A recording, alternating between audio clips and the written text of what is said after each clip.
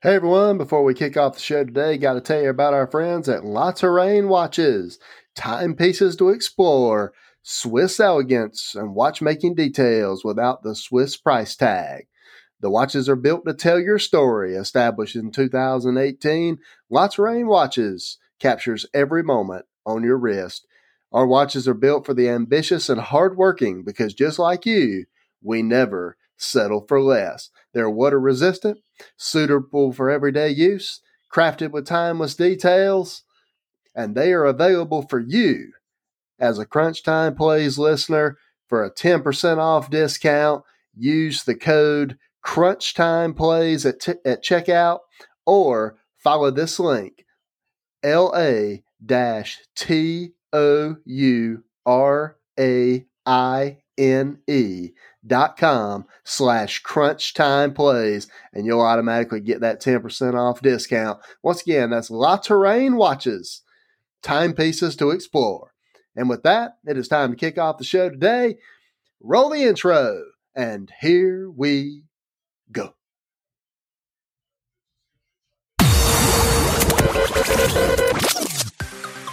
It's time for the Crunch Time Plays podcast, where we talk all things sports from the collegiate level all the way up to the pros.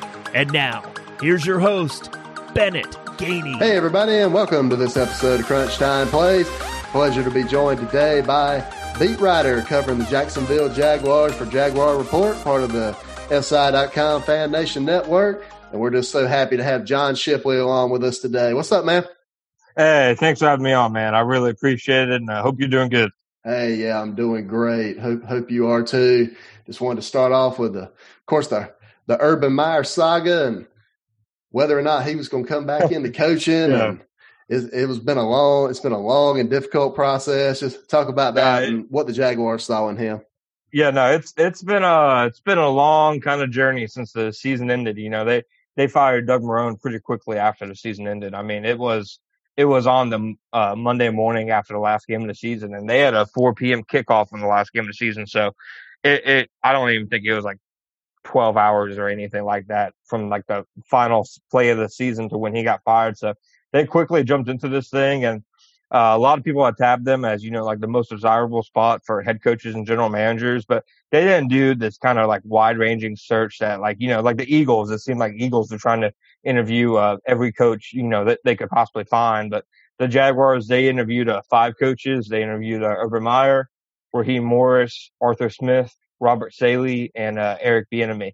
And they ended up deciding on Meyer. And at least from my perspective, from what Meyer has kind of said and really from all the signs, I think the biggest factor in the Jaguars actually being the team to kind of pull Meyer out of retirement after, you know, it seems like every year there was, you know, Urban Meyer coming back to coaching rumors. And even I was a bit pessimistic that, you know, the Jaguars would be the team to kind of, you know, be the ones that bring him back to the sideline. But really, I think the biggest reason it happened is because they ended up at the end of the season getting lucky with the New York Jets picking up a few wins and getting that number 1 overall pick, because that gives Meyer a chance to pick a franchise quarterback that he can kind of hit the ground running with. Yeah, no doubt about it. We'll get to that. We'll get to those couple first round picks here in a little bit, but just wanted to get your take on. I know Urban Meyer had some coaching opportunities this year. There was rumors that Texas wanted to hire him and pay him a boatload of money to come. And one of the major differences, I think, between college and the NFL is the lack of, or not the lack of, but the amount of time you don't have to spend recruiting and such as that in college. And the NFL, you can, you know, just focus on kind of coaching and managing the roster and scouting reports and different things like that. Just how big of a deal do you think it was for Meyer specifically to go to the NFL where maybe he doesn't have to get burnt out in recruiting as much? I think it was a big deal. We actually put up an article on the site yesterday where Urban Meyer was talking about his love for, you know, what he called the build, which is, you know, how you go about building a program. You know, everybody that's ever played Dynasty or franchise mode, you know, they say the same thing. You know, they love building a program from the ground up, and that's really kind of Meyer's entire mindset, and that's his mindset with the Jaguars. You know, I mean, he's looking at them as a program that he can, you know, start building from the bottom up, just like with Ohio State and Florida. obviously different because, it's the pros in college, but I think it had a big factor to do with it. Like I said, in that article we posted, Meyer, was doing a college football podcast and with Buddy Martin down in Gainesville. And I guess he had said in the most recent one, our own Cassidy Hill wrote the story. He had basically said that, the 24/7 recruiting cycle, the transfer portal, just how it became basically like free agency, it all had kind of, come to a head, and it just didn't seem like something that he had much interest in anymore. So I think, honestly, the NFL is a perfect for a coach who's kind of in the stage of life that Meyer kind of is, because it's not to say being an NFL head coach isn't, probably one of the most stressful jobs imaginable, because, it definitely is. But it's not like, you're having the game plan for a game 1 second, and the next second, fielding phone calls from high school coaches trying to land somebody who you're hoping will play well in 2 to 3 years. Everything's much more in front of you. Yeah, I just want to talk about the staff real quick for Meyer, and then we'll get to some specifics about the draft and different scenarios like that. But obviously on offense, they hire Darrell Bevell to be the offensive coordinator, and then a couple nights ago, Adam Schefter broke the news that they hired Brian Schottenheimer to be the passing game coordinator, and Ian Rappaport also reports that he'll be the quarterback's coach as well. Just kind of talk about how you see their roles kind of filling out. I know sometimes it's hard to mesh, offensive coordinator, passing game coordinator kind of relationship, but just talk about what do you expect from the Jacksonville offense going forward?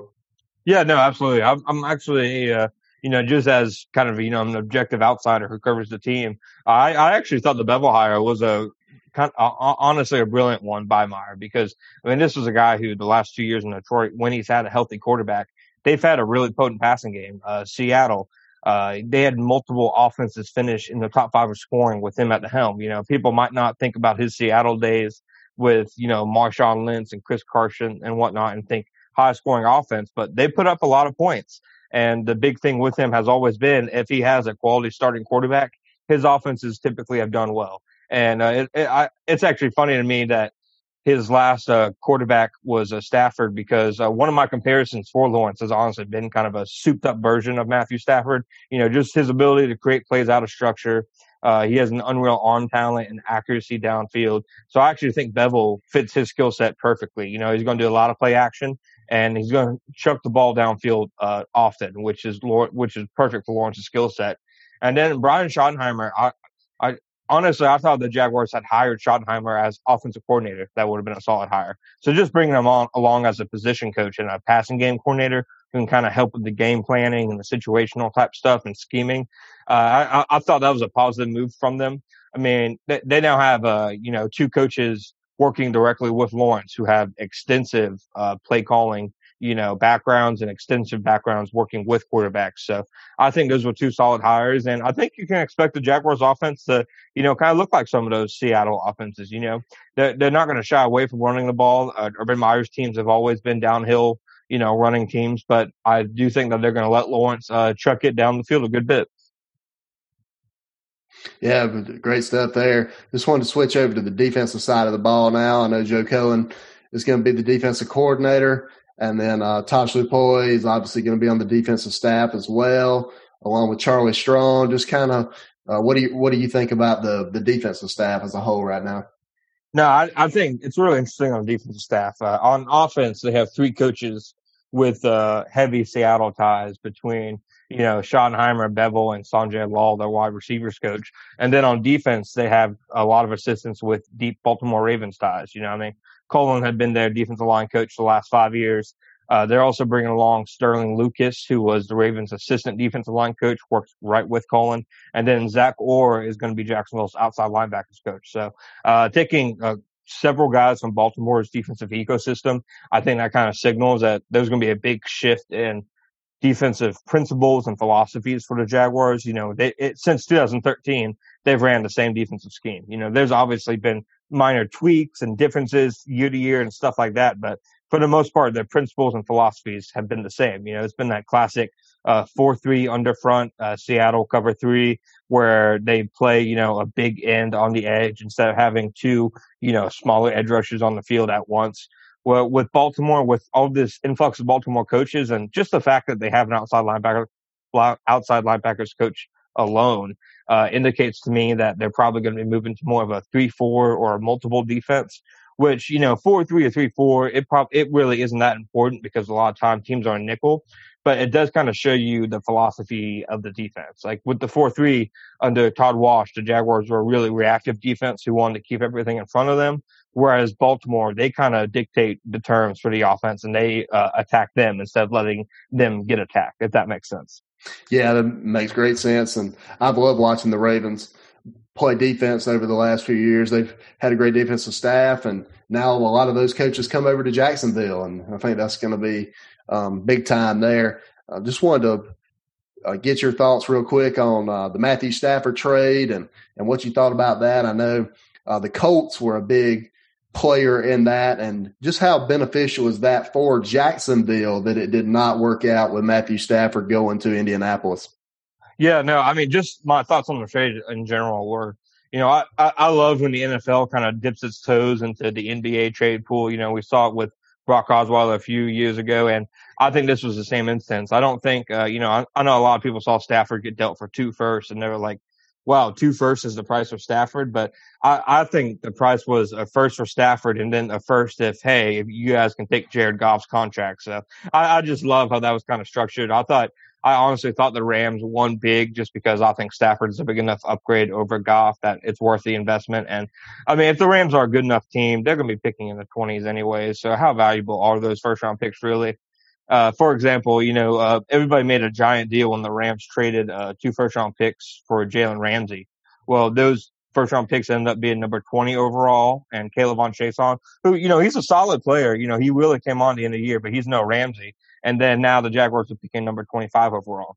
If you're telling me I can get the best cornerback in the NFL for the 20th and then 25th pick, I'm going to do that every single time. And I think that same argument can be said for quarterback. As for the Jaguars, I thought they were honestly one of the biggest winners of that trade because what a lot of people forget is everything about the NFL is about winning the division.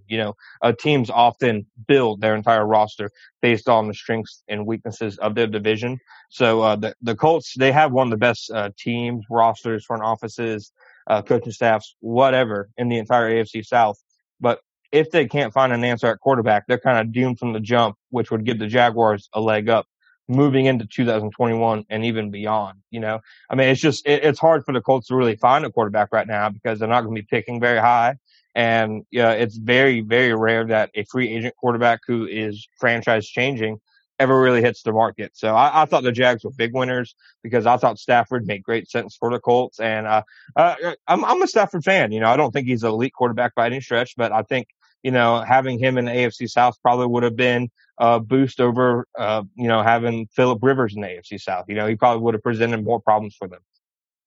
Yeah, I agree. I mean, I don't think Stafford is an elite quarterback by any stretch, but I think he'll do great in Sean McVay's offense. And I also think that's one of the reasons why Jared Goff, his weaknesses aren't shown as much because he was in Sean McVay's offense with that system. Sean McVay's obviously one of the bright offensive young coaches in the NFL. Just talk about how do you think Jared Goff will fare now going from LA to Detroit?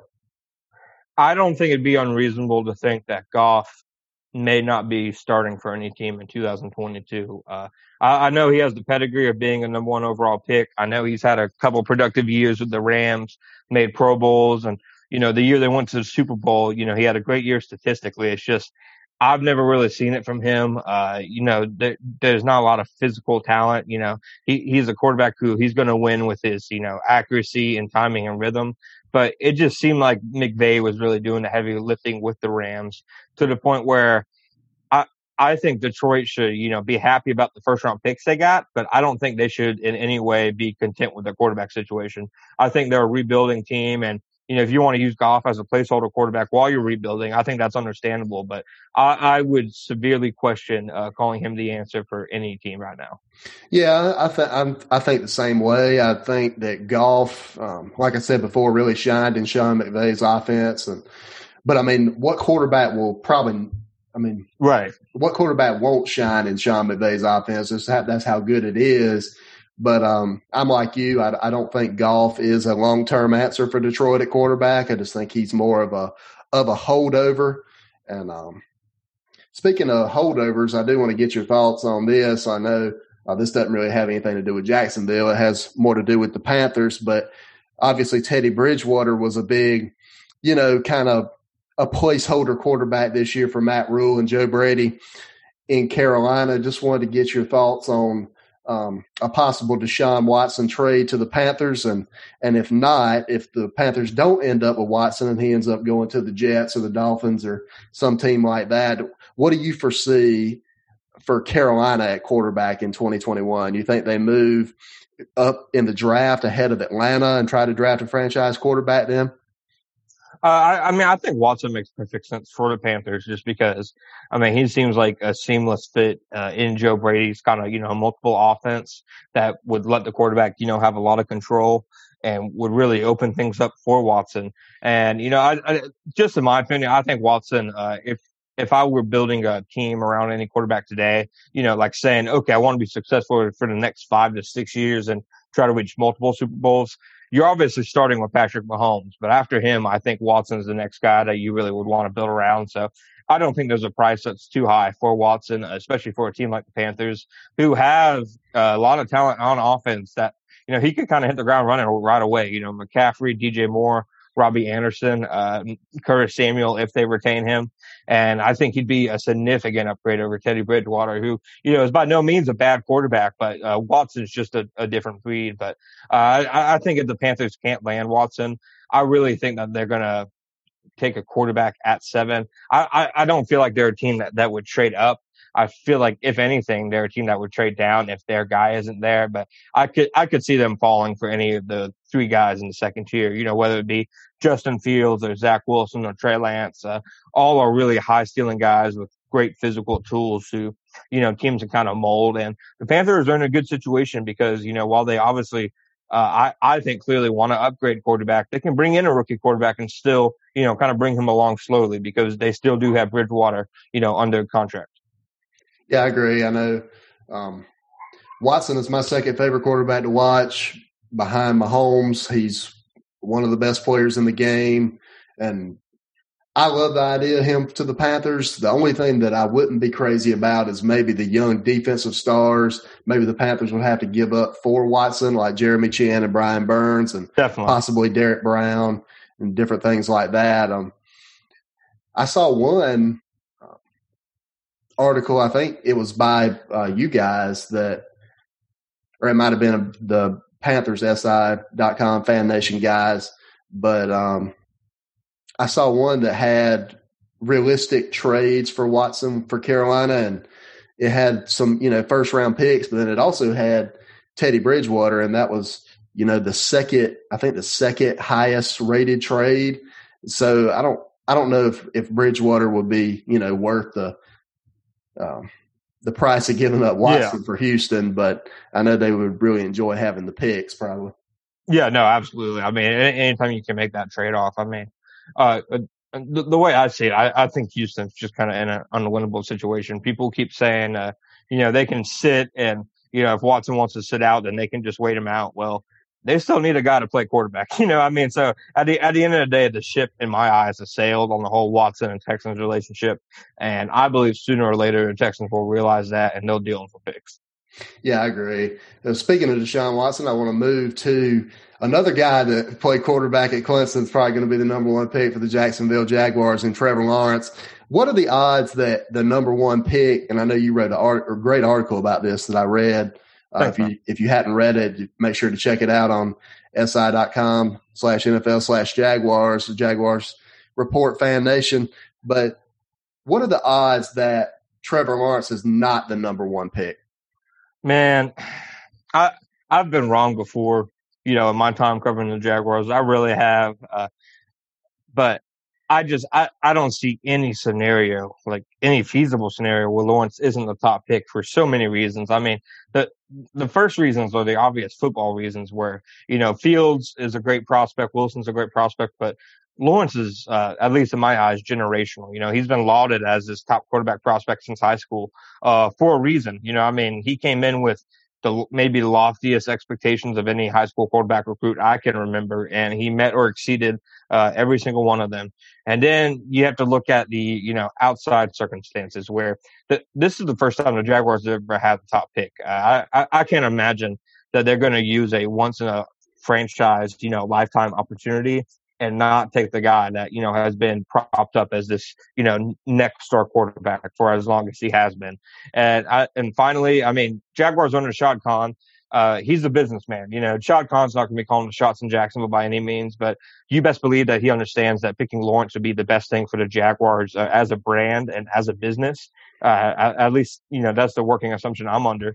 And I mean, just taking Lawrence would get the Jaguars national star that they could really build their brand and market around, where, Fields is a great player, Wilson's a great player, but they don't have Lawrence's star power. And I really do think the Jaguars will factor that in.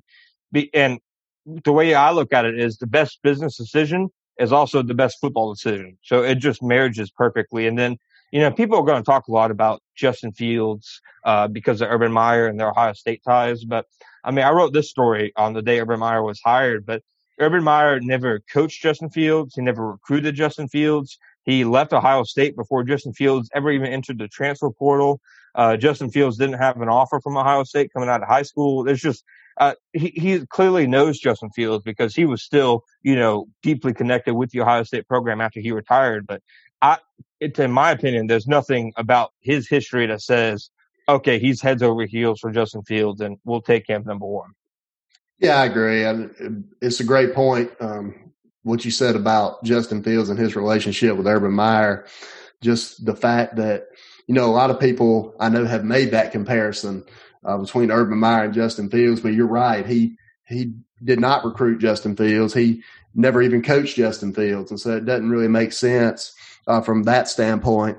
And I agree about the business decision. I think not only is Trevor Lawrence a great football player, he's also a great person. And he would be a tremendous asset as far as, season ticket sales, merchandise sales, all the business aspects of the game. Yeah. And he just makes sense to me as number one. I did want to get into possible trade scenarios for number one pick. Let's hear it. Because I know that was one of your options in your article as well. So what would a team have to give up to get the number one pick from Jacksonville? Oh man, that's tough. I think it would have to be more than the Rams gave up to get Goff, which was, multiple first and multiple second round picks. Just because, I mean, when they traded up for Goff, people were still debating if Goff or Wentz were even the top quarterback in that class. People were asking if Goff was even worth being picked number one overall. So Lawrence is just in a different stratosphere completely. I know people will talk about the RG3 trade for 3 firsts. Well, that was for the second pick. It wasn't like they were trading up for Andrew Luck. If they were trading up for Andrew Luck, he probably would have cost more. So I'd want to say the conversation would have to start at, maybe 3 to 4 first rounders and a starter on defense. But the Jaguars would have to be confident that they could get a quarterback with one of those picks. So I'd say 3 to 4 first round picks starts the conversation, but it would have to be an offer that, it'd have to be, in my eyes, an all-time offer to even really consider it, just because, I mean, a quarterback is more valuable than draft picks. Yeah, I mean, I agree. I mean, a franchise quarterback will mean, so much to, especially the Jaguars, who are, just yearning to be successful again. And, I just think that if you don't take Trevor Lawrence number one, that just opens you a massive can of worms that you probably don't even want to go down. But yeah, I know, absolutely. I know Urban Meyer did, say if we want to win, we're going to have to be elite. And he described Trevor Lawrence as elite. He described, Fields and Wilson and Lance as elite. But I just think that Trevor Lawrence is he's got all the physical tools. He can make every throw. The one thing I actually thought Meyer had kind of a Freudian type slip, when he made that comment. He said how there were a lot of good quarterbacks in the draft, and he's like, you see Trevor, you see Justin, you see Zach, and I'm like, Did he subconsciously just like list them in the order that, he probably like ranks them, just, not even doing it on purpose, but just, just subconsciously, okay, this is how I see these three guys. Yeah, I mean, I agree. And wanted to switch now to the number 25 pick. Obviously, the Jaguars have it. And just wanted to get your thoughts on some options there at 25. I know right before we came on the air, we were talking about J.C. Horn from South Carolina. I know he debuted in the Pro Football Focus mock draft this week as the number 25 pick of the Jaguars. Just want to get your thoughts on him as well as any other options you see going forward for the Jaguars with the 25th pick. No, I'm a big J.C. Horn fan. He actually reminds me a lot of C.J. Henderson from a year ago. Just, I mean, without people weirdly got this idea that Henderson wasn't a physical corner because he missed tackles now and then. But I mean, just watching him in the NFL last year, he was one of the more physical rookie cornerbacks I can remember. And I see the same thing with Horn. He's physical at the catch point. He's physical at the line of scrimmage.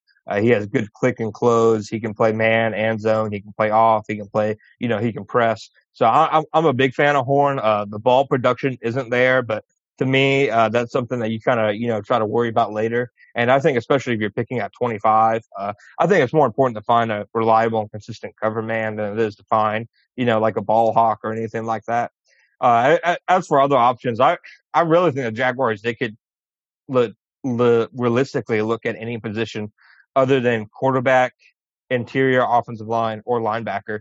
They probably shouldn't look at edge rusher either, but every other position, they could legitimately take a look at. Maybe they need an offensive tackle if Cam Robinson doesn't get re-signed.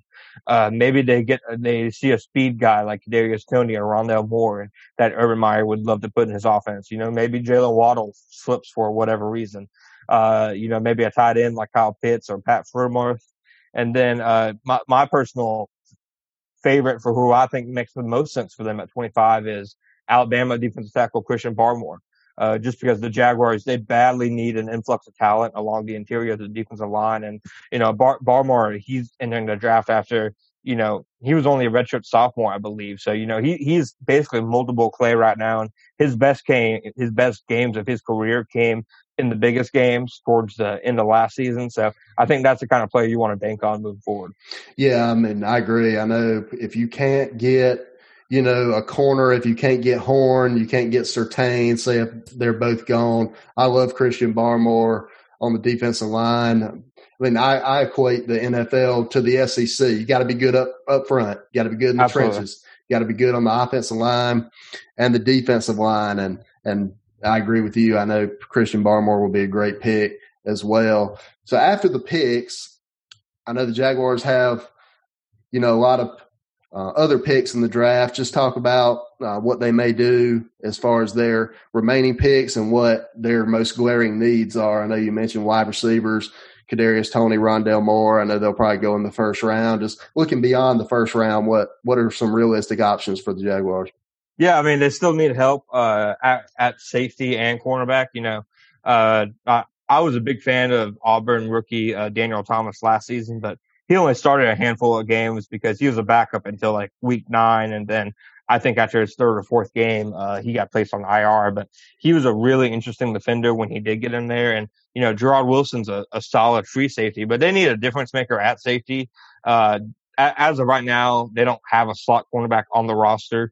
DJ Hayden's set to be a free agent, and he honestly kind of looked done last year anyways, just in terms of his ability.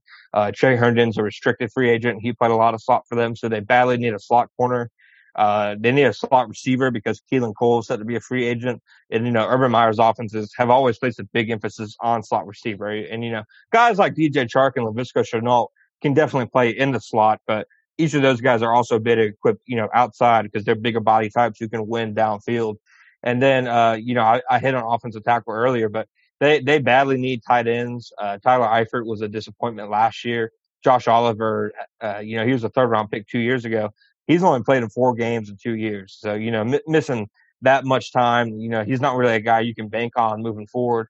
And then finally, they need a backup running back behind James Robinson, just because, as talented as Robinson is, the Jaguars need to not run him into the dirt completely and kind of, run his tires off of him. this early in his career. So I think getting a backup who's more of a pass catcher would do wonders for them. Yeah, I know you mentioned James Robinson. Obviously, he's finalist for Offensive Rookie of the Year this year, and he got run a lot last year because, Gardner Minshew, he wasn't very good, in the downfield passing game. But I do think that drafting Lawrence and playing in the offense with Bevel and Schottenheimer, I think that you will have more opportunities to get, Robinson involved in the passing game and different things like that.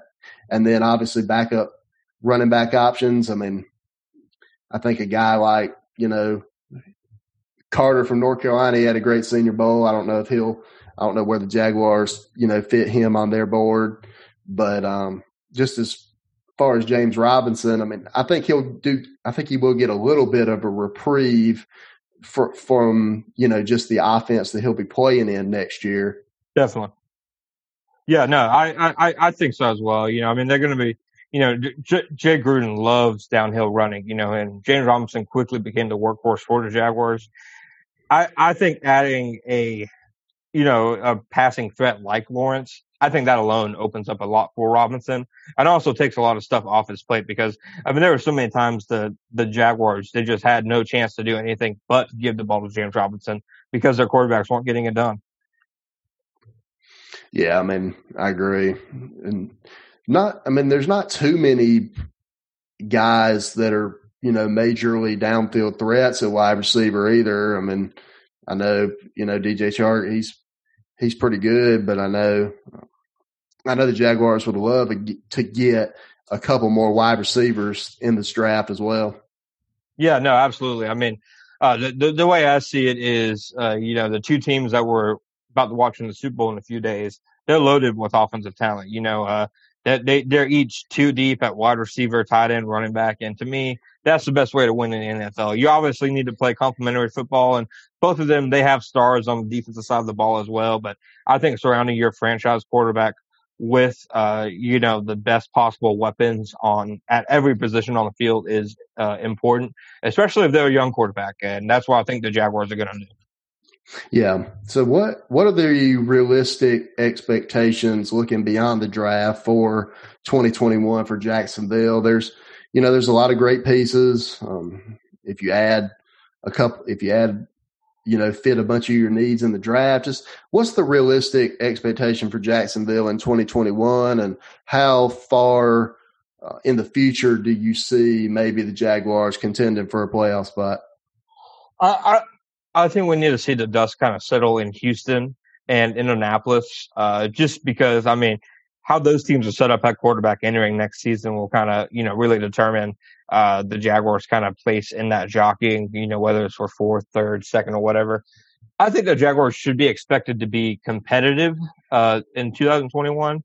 I think that, if you're seeing a team that goes like 4-12 and routinely is getting the doors blown off of them, I think that's, a massive disappointment.